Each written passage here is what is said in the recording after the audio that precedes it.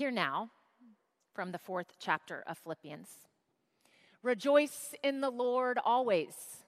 Again, I will say rejoice. Let your gentleness be known to everyone.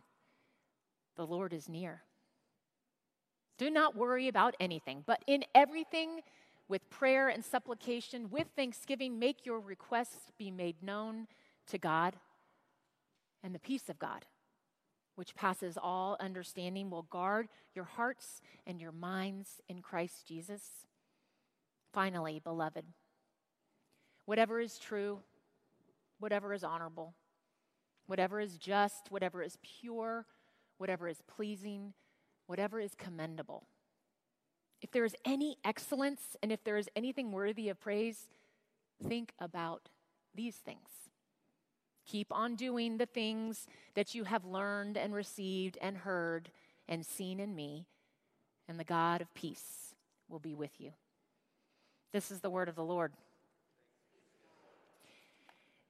Paul tells us pretty clearly how we're supposed to think as Christians. He says, whatever is true, just, anything that's worthy of praise, think about these things. Pastor Claire used to have a phrase, find the good and praise it. But Paul also tells us how we're supposed to act as Christians. He says, be gentle to everyone, intentionally. That alone could change the world. He gives us this long list of things that we're supposed to think on, but then in verse 9, he says this, keep on doing the things that you have learned and received. It's not just about thinking, it's about doing. The how-to list here challenges us to go all in with our head, heart, and guts. This is kind of a how-to scripture. It's a fan favorite. I'm sure some of you might have even memorized parts of it, especially the part that says, do not worry about anything. I was having lunch with one of our elders this past week, and she asked me, are you happy here? And I said, oh, I love Austin. And she said, no, are you happy at the church? What I am, I told her, is amazed. I am in complete awe of you all, but mostly of what God continues to do through us, these humble vessels that we're trying the best that we can. As she asked me why, I began to tell her some of these things that, because I work here every day, I get to know the amazing things that are going on through this church. You see, WHPC models what it's like to be all in from head to toe. It's inspiring, it's amazing, and it's truly building the kingdom of God here on earth. In February of 2020, our director of maintenance, Kyle Keys, said he was going to set up this meeting with me and 2 local pastors. He had met them. He was fond of them. If y'all know Kyle Key, you know he's going to draw you in. So we go, okay, got the heart there. And we're sitting there, and these 2 folks, Abraham and Ismari, begin to share with us their vision. You see, they are Christians, but they're a different type of Christian. They're Church of God, Seventh Day. And a Seventh-day Adventist, it means that they worship on Saturdays. And they have a young adult son who has not been able to find a community of faith where he feels like there are people his age. So they decided they were going to go out on a limb, total leap of faith, and they were going to start a Seventh-day church targeting young adults. Keep in mind that was February of 2020. You can imagine they didn't get to start. One of the most amazing things that I continue to be in awe about this place is ever since I've been here, there has been this awareness that these amazing facilities that we have, they are not just for us. And I don't know if you know this, but almost every day of the week, this campus is used for programs that don't have to do with the Westlake Hills Presbyterian Church.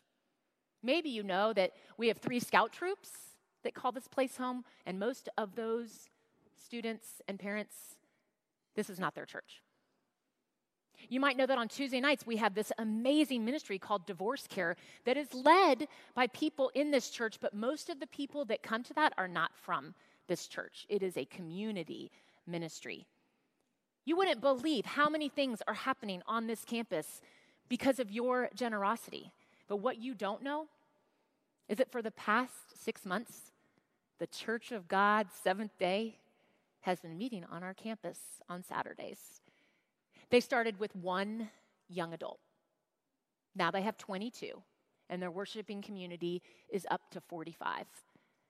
I asked Pastor Abraham about that this past week. Here's a picture of him preaching. This is what it looks like in Saturday mornings when they're setting up. And then here's Pastor Abraham.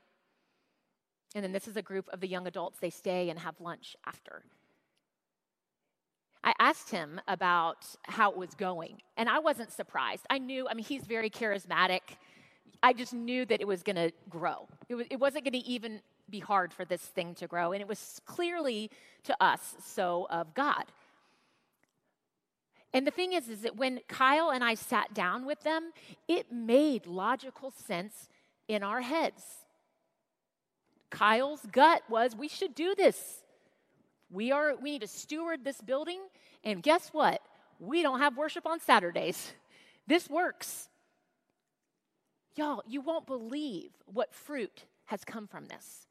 Not only does this have growing in numbers of people that meet, but Pastor Abraham began to share with me all of the amazing things that this community is doing.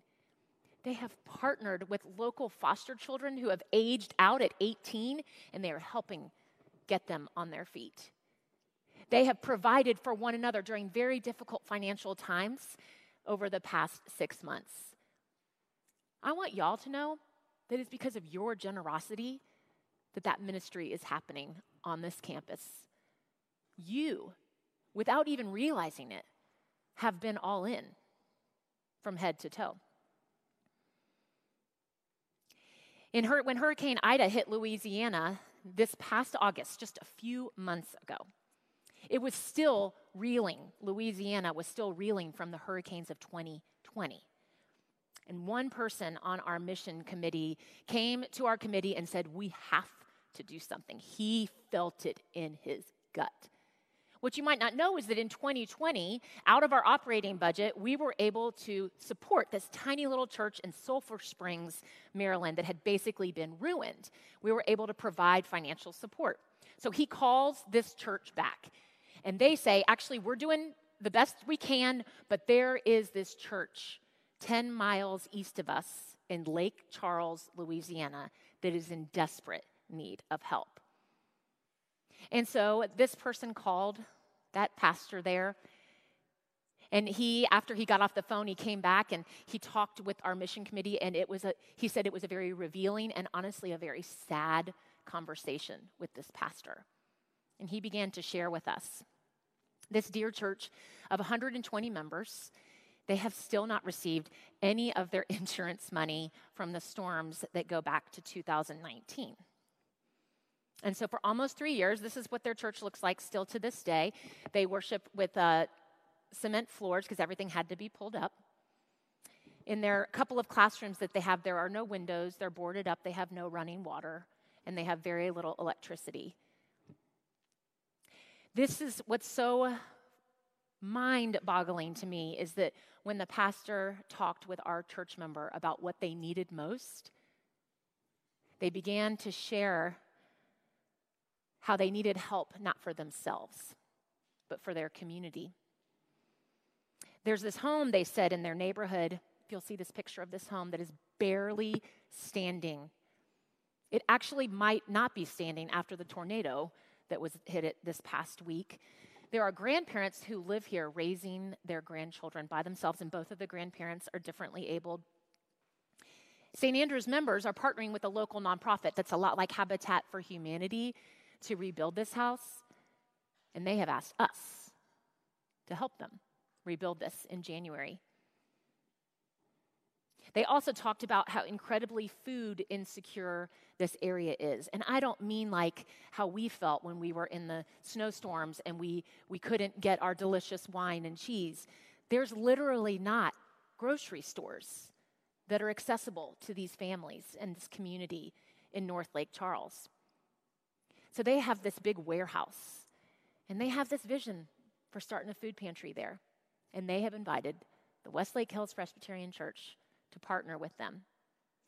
Not just to send checks, but to go all in with our hands, with our hearts, with our feet. And they need us to drive down in different groups all throughout 2022 and bring food from Houston to stock that pantry for that community. You see, what amazes me is this church has so much need of repair to its structure, just for it to feel safe for their own community, but they are more concerned with the people around them being safe and secure. The decision for us to make them one of our Christmas Eve offerings this year and to be a new mission partner in the coming year, it came from us following one of our church members' guts. It was a gut instinct. We've got to do something. These people are in crisis. But y'all, it has led and will continue to lead to so much more fruit. God's plans are exceedingly beyond what any of us could ask or imagine. You see, following Jesus is not just committing to think about the world in a different way or to think about our lives in a different way. And following Jesus is also not just about doing things differently. It's not just responding when we get compassionate because we see something that hurts us. Paul says we are told to do and to think about things. We are told to make our requests known to God, but then we're also supposed to make our gentleness known to everyone. So what do you tend to make your decisions with? Your head, your heart, or your guts? This week, consider stretching yourself, acting more gently with those at work and in your home. Think about all that is going right in the world and praise it. Rejoice. Rejoice in the Lord.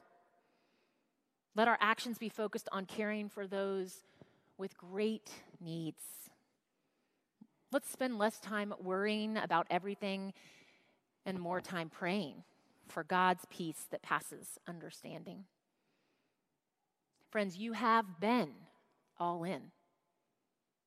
Let's continue to be so. What I want you to know is that God is continuing to do amazing things through you all and through the life of this church. And it always seems to me like we are just on the precipice of one more amazing thing. 2022 is going to be a big year, like all years, but there's just been particular things that God, not us, has placed in the laps of this community of faith. We have begun to do this awesome ministry with Afghan refugee families. We have just tipped the iceberg of that ministry. We have a parish nurse. We have an intern from the seminary. And in 2022, we're also going to start a resident program.